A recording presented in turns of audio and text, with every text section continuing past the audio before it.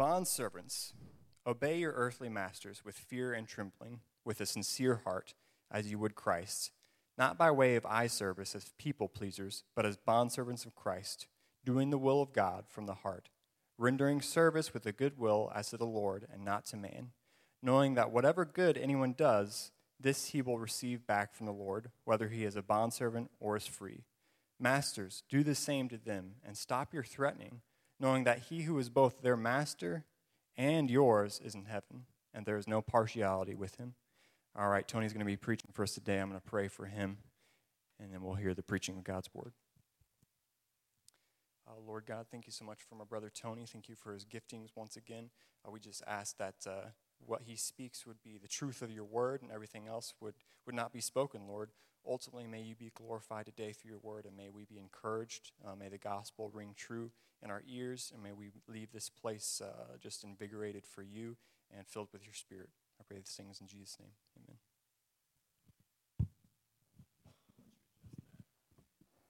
Thanks, man. Hey, everybody. If I'd have known there's going to be Tetris last night, I would have let my homework slip. Before I jump into the passage, I just kind of wanted to say a couple things. Many of you know that about a week ago, my dad was diagnosed with really bad cancer, and I've had a rough couple of weeks. It's weighed on me pretty heavily. I lost my mom. I lost my mom about 8 years ago, and so I'm coming up on, looking at traveling home to Indiana and no parents being there. And so it's been real heavy, and there's just been a lot on our plate. And so I wanted to thank you guys for praying for me and my family and my dad. And for those of you who have watched our kids while we've tried to figure out arrangements and stuff, I just want to say thank you for that as well. And I want you guys to know that as I go and I visit my family in Indiana, and as I struggle with family situations there, I'm reminded more and more how important this family is to me. You guys are truly not just my friends, but my brothers and sisters. And I've received more comfort from you guys in the last couple of weeks than I've received, pretty much anywhere. I love my brothers and sisters in Indiana, my blood brothers and sisters in Indiana. But whenever you're 6 hours away, Facebook conversations are cold comfort. And I just wanted to say that I really appreciate you guys. And if I make any weird facial expressions in this very touchy sermon subject, please know that it's probably related to other stuff. And don't take that as any coldness or callousness towards the subject that we're going to look at. So all that being said, if you just join me, I want to pray one more time.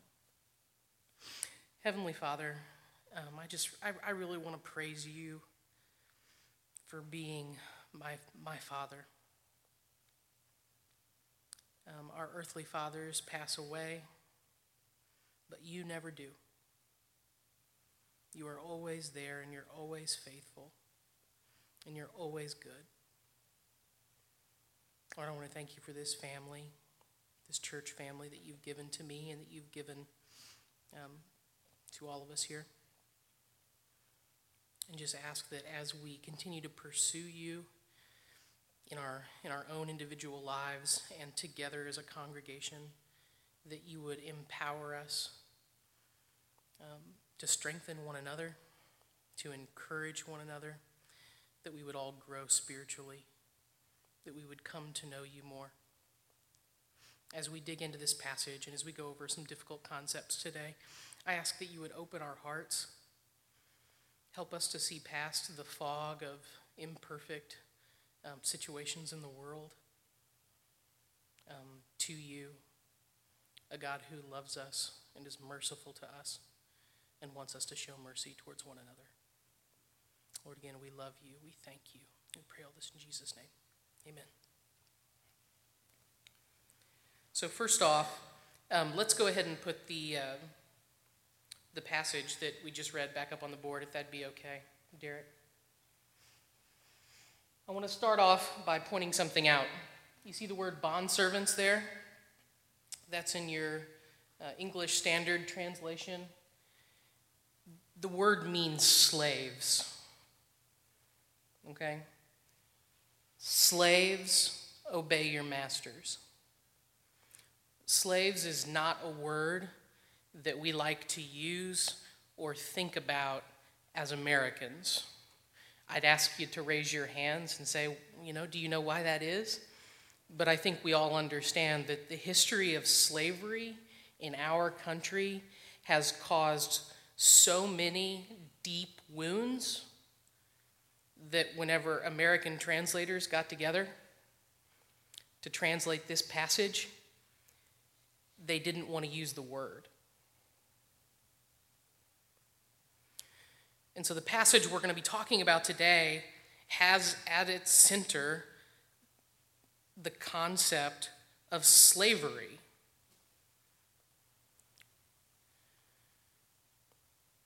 And rather than skirting around the issue or ignoring the problems that we have in our country that have been birthed out of the sins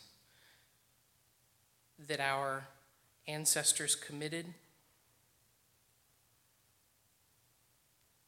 we want to go right through. So as I read this passage, and as you see it on the board, notice I'm going to say the word slave. I'm not going to say the word bondservant. At the same time, I want to acknowledge that the heart here that the translators had to use the word bondservant instead of slave was not malicious. It wasn't political. The truth is that American slavery and the horrors that it represented is really not an accurate picture of what slavery as an institution was in first century Rome when this passage was written. Do you understand that? And so if we have in our mind the picture of an African stolen out of their homeland, forced to work in a cotton field, as we read this passage, we will have probably an inaccurate view. And so before we get into the details of the scriptures, I want to just do a brief review on what slavery looked like in the first century. Now, the first thing that I want to say is that slavery in the first century was truly slavery. If you pick up commentaries on this passage, you will run into often writers attempting to soften what slavery is because they're uncomfortable that it's in the Bible at all. Does that make sense? And so they'll look at this thing of slavery and they'll say, it wasn't really slavery. But I'm telling you, if you review the historical materials, if you go back and actually read Roman historians who describe what slavery was, slaves in first century Rome were viewed as property by their owners. Do you understand? They weren't just viewed as employees or servants. They were viewed as property. And while it might be easier for me and I could present a more lighthearted message by getting up here and trying to soften, like others, the image of what slavery was in the first century, the truth is that slavery in the first century was slavery. People were bought and sold and traded in first century Rome. So it was slavery, truly slavery. But, and this is important, Slavery in first century Rome greatly varied. It wasn't this homogeneous institution where every slave looked and acted the same. Some slaves were treated like family, and other slaves were treated like dirt. And so there was a range. It also, unlike American slavery, was not ethnic. Do you get what I'm saying? In American slavery, if you were walking in the South, you could tell who the slaves were, right? Because they were all black. If you saw a poor white person walking down the street, dressed in similar clothes to a black person, you had value for the white person and not the black person, most likely. There was an ethnic dimension to American slavery that was ugly and evil. While slavery in first century Rome was true slavery, it was not based on any kind of ethnic identity. There were Greek slaves and Jewish slaves and African slaves and European slaves. There were slaves of every type and color and build. The population of slaves in the first century Roman world looked just like, in their outward appearance, normal, everyday citizens.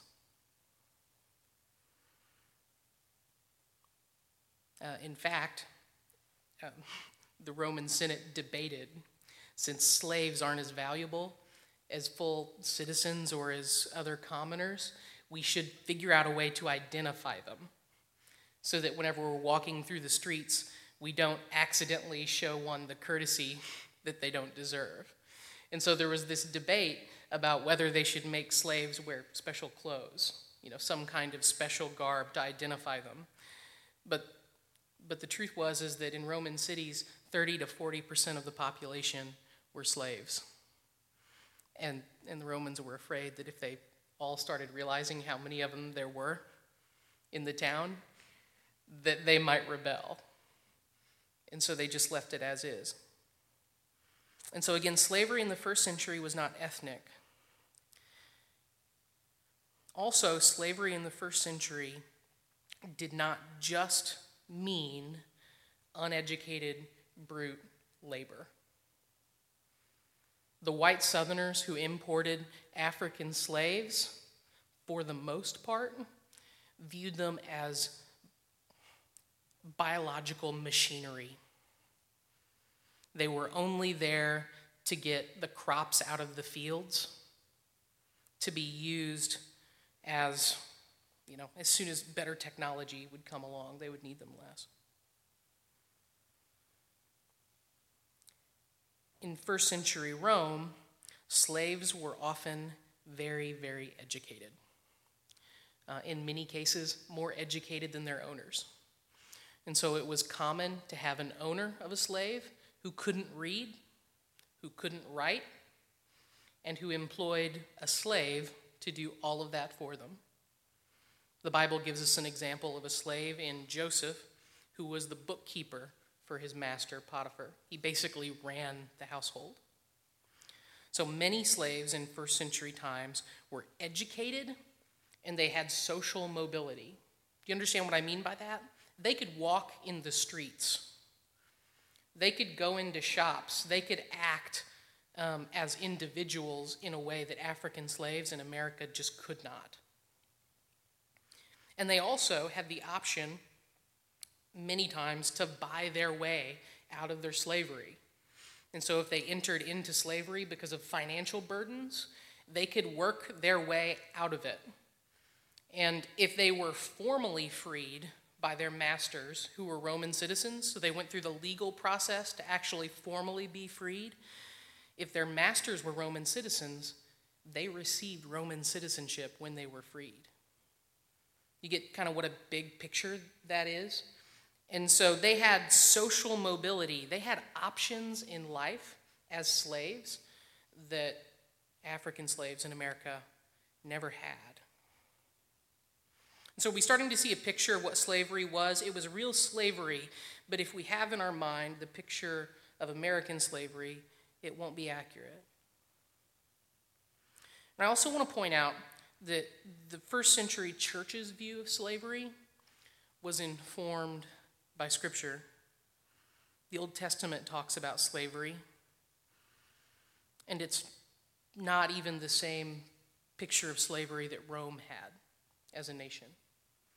In Rome, there were slaves who had been stolen by pirates off of ships, slaves that were won through war, slaves that were taken out of their homes by force.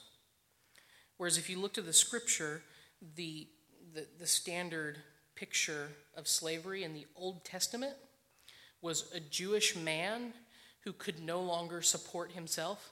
He could no longer feed himself or support his family, and he would willingly enter into slavery as a way to not die of starvation. Like that was the picture. And built into the law, you can read this in Exodus 21, God commanded the Israelites that if a man willingly entered into slavery, that every 7 years, in what was called the year of Jubilee, he was to be freed without any payment. Because he was a slave temporarily because of his situation, not because of his value. Do you get the idea here? Whereas people who were stolen from other countries by the Romans and used as slaves were viewed as less valuable, God made it clear from the beginning that this nation of slaves that had been brought out of Egypt would never use the institution of slavery in the way that it had been used against them. And so it was temporary, and it was to provide protection. When a man became a slave of another man in Israel, he entered into that man's household in a relationship that was much more familial than we would see even in the Roman world. And just to drive this home, I want to acknowledge that there have been Christians, especially in the American South, before the Civil War, who defended American slavery based on passages like this, the one we're about to dig into more. There were men who stood up in the pulpits and screamed and pounded and got red in the face, defending their right to own and abuse people. People that had been stolen out of their own land. And that was evil. I'm going to put a verse on the board. This is from Exodus 21.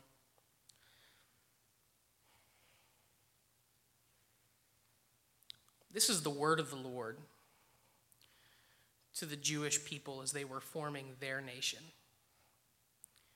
Whoever steals a man and sells him,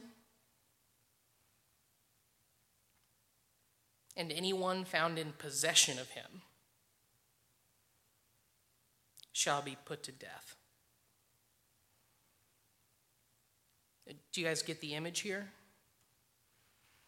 God so hates this that he said if you have someone who goes out and who steals someone to make them a slave, this is what happened in the African slave trade. That man and anyone who bought that slave should be killed. Now, I'm not advocating that we go around killing people, but I want you to understand that as God set up the nation of Israel and as he poured out his heart to his people, he made it clear. He made it clear that the type of slavery that we had in America and that has wounded us so deeply that we still feel it today, he made it clear that that was evil. It's never to be defended. It's to be repented of and rebuked and hated.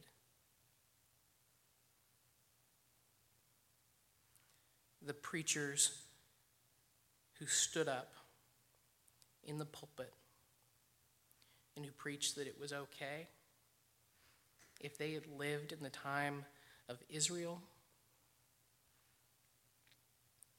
would have come under this law.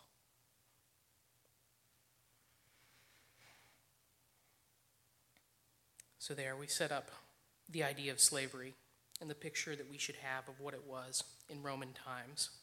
And so now we come to our passage and we go into to look at what God had to say to these people.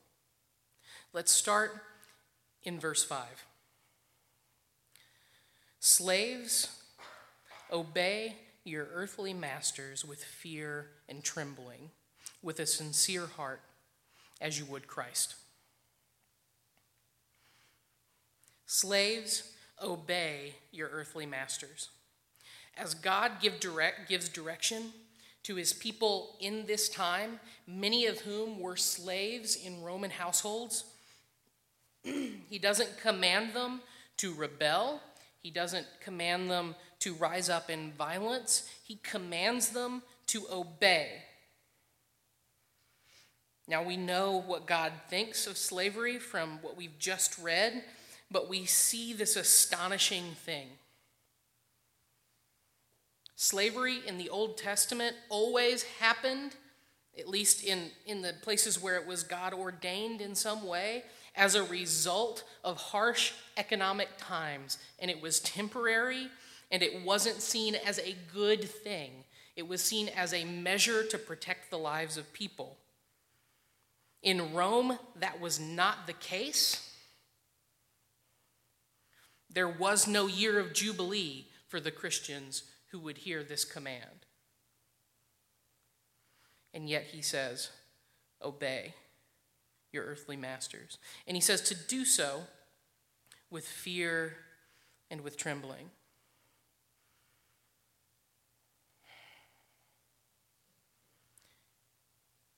They were to be obedient, not out of anxiety, but out of concern. Their work as slaves had importance to it. It mattered. They were to take it seriously. And they were to do it with a sincere heart. That means that these slaves who were not empowered over their own life or their own decisions were told by God to work with sincerity, not fake. Like that couldn't be easy. You're not viewed as a fully valuable person, in many cases by your master. And here Christ is telling you to work just as you would for him. You see the high calling here? Obey with fear and trembling, with a sincere heart, as you would Christ. And so the first century Christian slave was to look at his slavery and was not commanded to kick or rebel, but was commanded to love and work diligently and to honor God through how he worked. And so he establishes the expectation for slaves in this first verse. And then he strengthens the image that he's building in verse 6. He says, do this, not by the way of eye service, as people pleasers, but as bondservants of Christ, doing the will of God from the heart.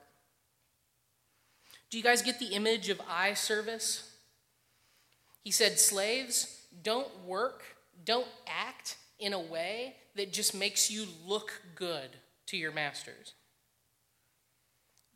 Any of you ever do some work around the house or at your job and it looks okay, but if I were to poke you for how hard you did it or how diligent you were to check your work, you might say, maybe I didn't do that well. The idea here was that slaves were to do their work fully not just to where it looked good on the outside, but where it was good. They couldn't be expedient in the way that they handled their duties. They couldn't just say, oh, this is good enough. And they were in no position to posture. I'm the good slave. Look at all the work I do. They weren't to act as people pleasers. Do you get this? So God commands them to work, but not because they're trying to make their masters think well of them. They were to work and be concerned of their work because they weren't just slaves of their masters, their earthly masters. Do you see this in the middle? As bondservants of Christ, it is as slaves of Christ. They're not just slaves of earthly masters. They're slaves of a heavenly master, Christ. And it says, doing the will of God from the heart. Again, there's just repetition of what we read in the last verse. They were to believe it deep down, that their work, the things that they did, was not just to be about them. It was to be about honoring God, pleasing Him. And then we see an outcome in verse 7. Again, there's repetition. It says, rendering service with a good will as to the Lord, not man. We've seen that exact same concept in the last two verses. But then Paul adds on in verse 8, knowing that whatever good anyone does, this he will receive back from the Lord, whether he's a slave or is free.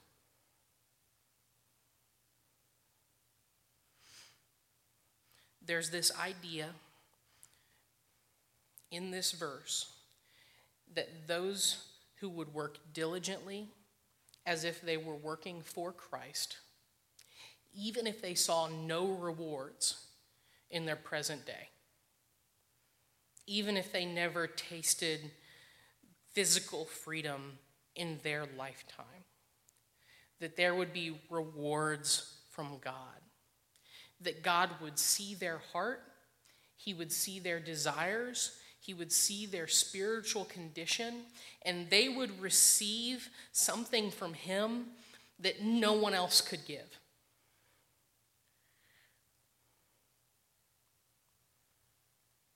The slave who was a Christian, even if he was treated unfairly by his earthly master, could be sure that God, his Father in heaven, didn't see him as lowly. That he would be adopted just as every other Christian was adopted. That he had equal standing with every other Christian. There will be no slaves in heaven. No divided classes in heaven. The haves and the have-nots will just be haves in heaven. And then there's a turn away from the slaves who are given a very hard command in light of what they knew of their position before Christ. There's a turn towards the masters who receive a command. Read this in verse 9. Masters, do the same to them and stop your threatening, knowing that he who is both their master and yours is in heaven, and that there is no partiality with him. I want to take a moment to point out that the relationship we see in this passage is different than the other two that we looked at. Do you guys remember the other two relationships that we've looked at the last several weeks? We saw husbands and wives, we saw children and their parents, and now we're seeing slaves and their masters. Notice that in the first relationship, Paul roots the hierarchy of the relationship between husbands and wives in the relationship between Christ and the church. Do you remember that? And then between children and parents, Paul appeals to the Old Testament 10 Commandments. He says, honor your father and mother. It's the first commandment with a promise. And so we see Paul again rooting that relationship in something that God had previously said. There were hierarchy in both of those situations, and they were ordained by God. Notice the difference here. The hierarchy between an earthly master and his earthly slave is acknowledged as existing in the world, but there is no appeal to God's character to defend it as something that should be inherent. Do you see that? What's the relationship that's appealed to here? It's the relationship between the slaves and God, masters and God. And then at the end, Paul says to masters, there is no partiality. There's none. When God looks at you and looks at your slave, it is an even playing field.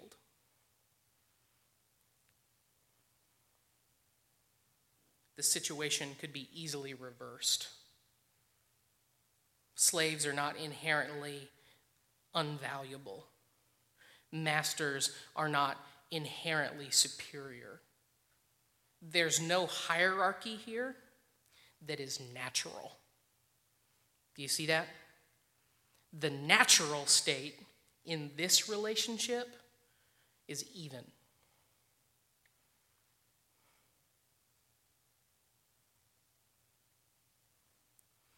And so Paul says to the masters this crazy statement, if you were a Roman at the time, do the same to them. Do you remember how we talked about the Roman Senate debating about maybe the slaves wearing different clothes so that they would know not to treat them the same way in public? Paul tells his masters that the attitude that slaves have towards them should be the same attitudes that they display towards their slaves.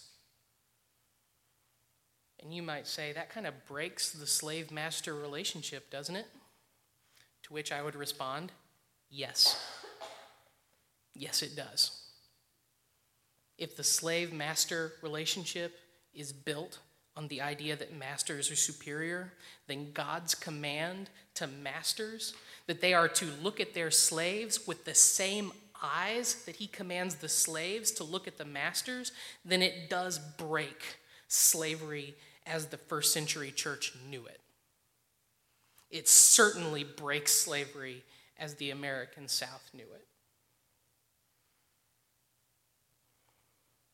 Christian masters were to look at their slaves as brothers. Even if they were in an economic situation where these men and women were in their households and worked for them, they were not to see them as property. They were to see them as fellow heirs with God. If I had the time, I would take us over to the book of Philemon, where we have Paul sending a letter to a slave owner about his runaway slave, and they're both Christians. And he basically says to the man, I know I'm just an apostle of God and all, but maybe if I were you, I would think about receiving this man back, not as a runaway slave, but as a brother in Christ. The attitudes that we see displayed in this command to masters breaks slavery as the first century world knew it.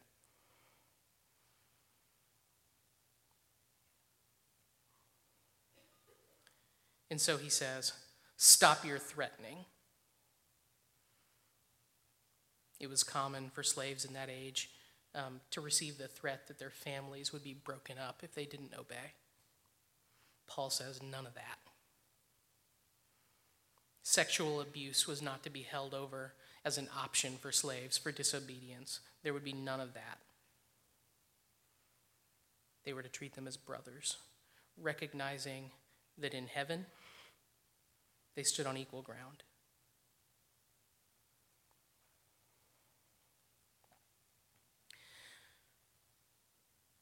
So we've talked about slavery in the first century. We've talked about God's response to slavery in the first century. And now let's talk about today. Let's talk about application today. We can look at these verses and say, well, what do we do now? What do we do with it?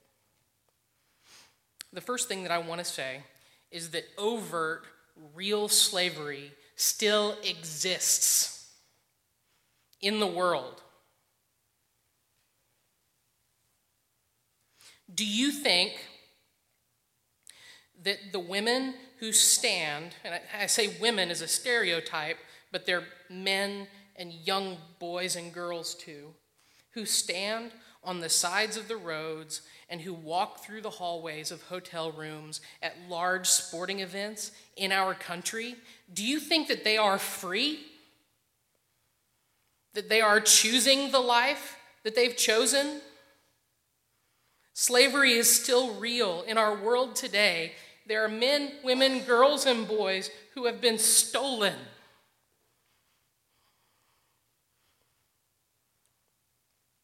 And if this were ancient Israel and I were the king, God would have told me to kill them.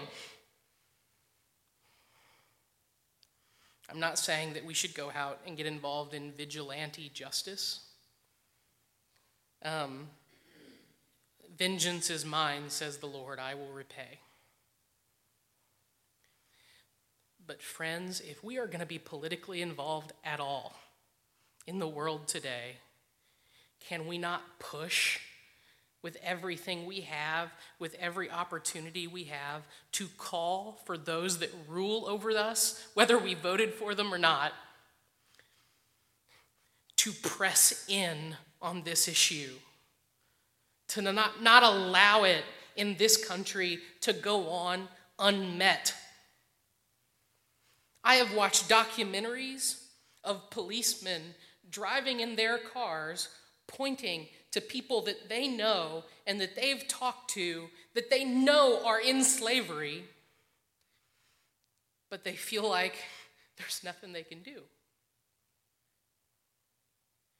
I don't know what the answer is to that overt slavery in our world, but I do know that if we just pretend like it's not there, that there are going to be children and men and women whose lives are so darkly destroyed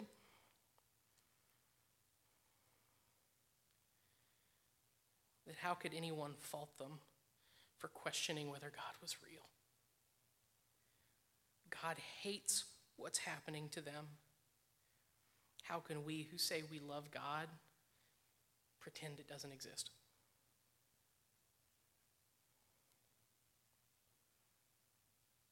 So the first application to this passage is get involved.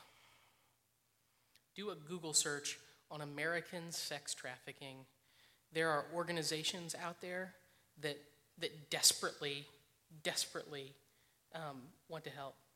There's a little door right outside the room here that says Missouri Baptist Children's Home.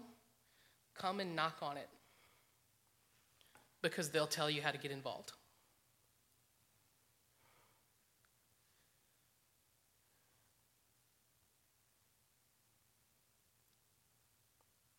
I also want to acknowledge that there's another way to apply these verses.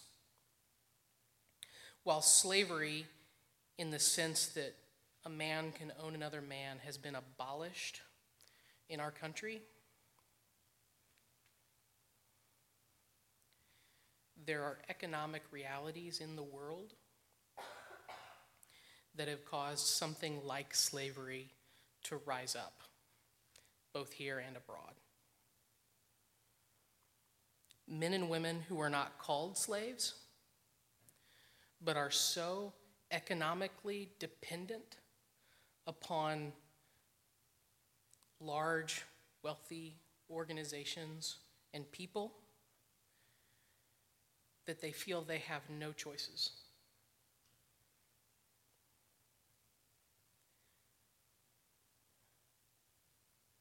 Our current economy is structured around service and labor. What that means is that most of us will not have a cottage industry. Most of us will not be small business owners or contractors. Most of us will work for someone else who controls our livelihood. Most of us, whenever we go in to try to get a job, will not be in the position where we can bargain strongly for ourselves. Do you understand what I'm saying here? Whenever you need to put food on your table, you don't assert yourself too hard when you're talking to the hiring manager at Walmart, because you've got to feed your family. And there are many of us who find ourselves in jobs under men and women where we are completely disempowered and we feel like we don't have a choice but to do what we're doing. I didn't hear any amens, so apparently all y'all are doing better than me.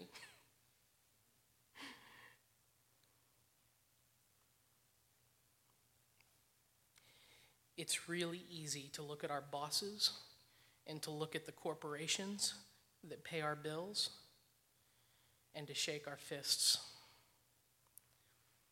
And what I would say to those of us who live by the wages we receive,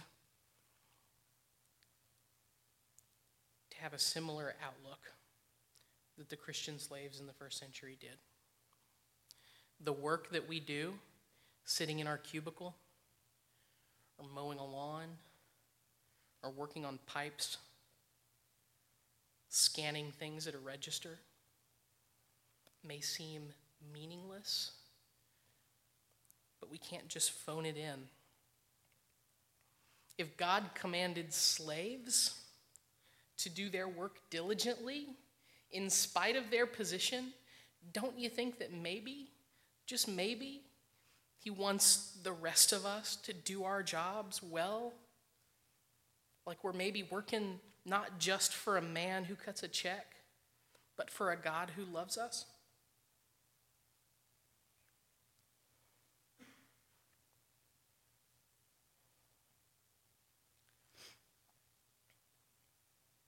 I've sat in meetings that are like little pep rallies for the business, right? I used to work for Scholastic. I don't know if any of you ever have worked for Scholastic, but if there's a conglomerate, right, that has control over large amounts of people in here and up in Moberly, like Scholastic is one of them. And I remember sitting in these little pep meetings where they like tried to get us excited about working for Scholastic before I got on the phone and talked to people who were mad about the accounts that they felt like they got swindled into. And I remember sitting in those meetings thinking, I hate this.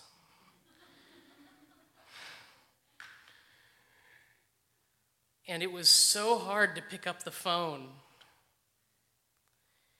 and to put forward any amount of effort. They had a 3 strikes, you're out system if you didn't make enough sales for the phone call I was on. I was 2 strikes, and I had a review coming up in about a week, and so I got another job. I begged one of my teachers to let me be a tutor at the college. I said, please, I need to feed my family. As I look back on the attitude that I had in that job, it was not great.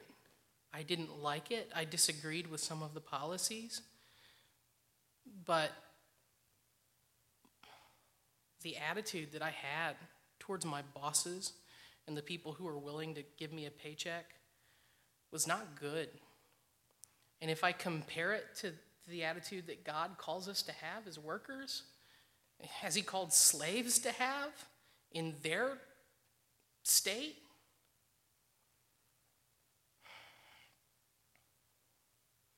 It's not bad to look for another job. We should praise God we have the freedom to do so in this country.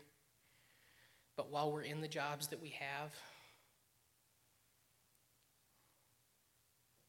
we should do our best. Not to act in evil ways or in unethical ways, but we should do our best to serve those around us. We got any bosses in the room? Anybody here a manager or a supervisor?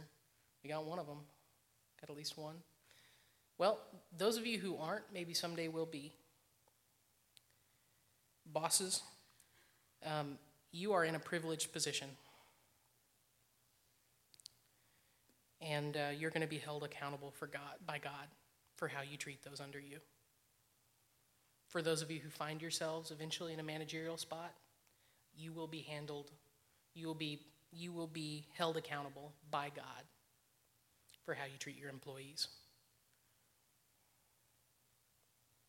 Will you view them as valuable and worthy? Or will you treat them as expendable?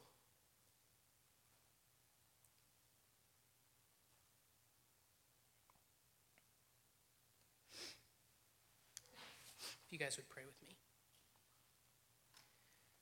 Lord, we admit the difficulty of coming to passages like this. To be completely honest, Lord, we don't understand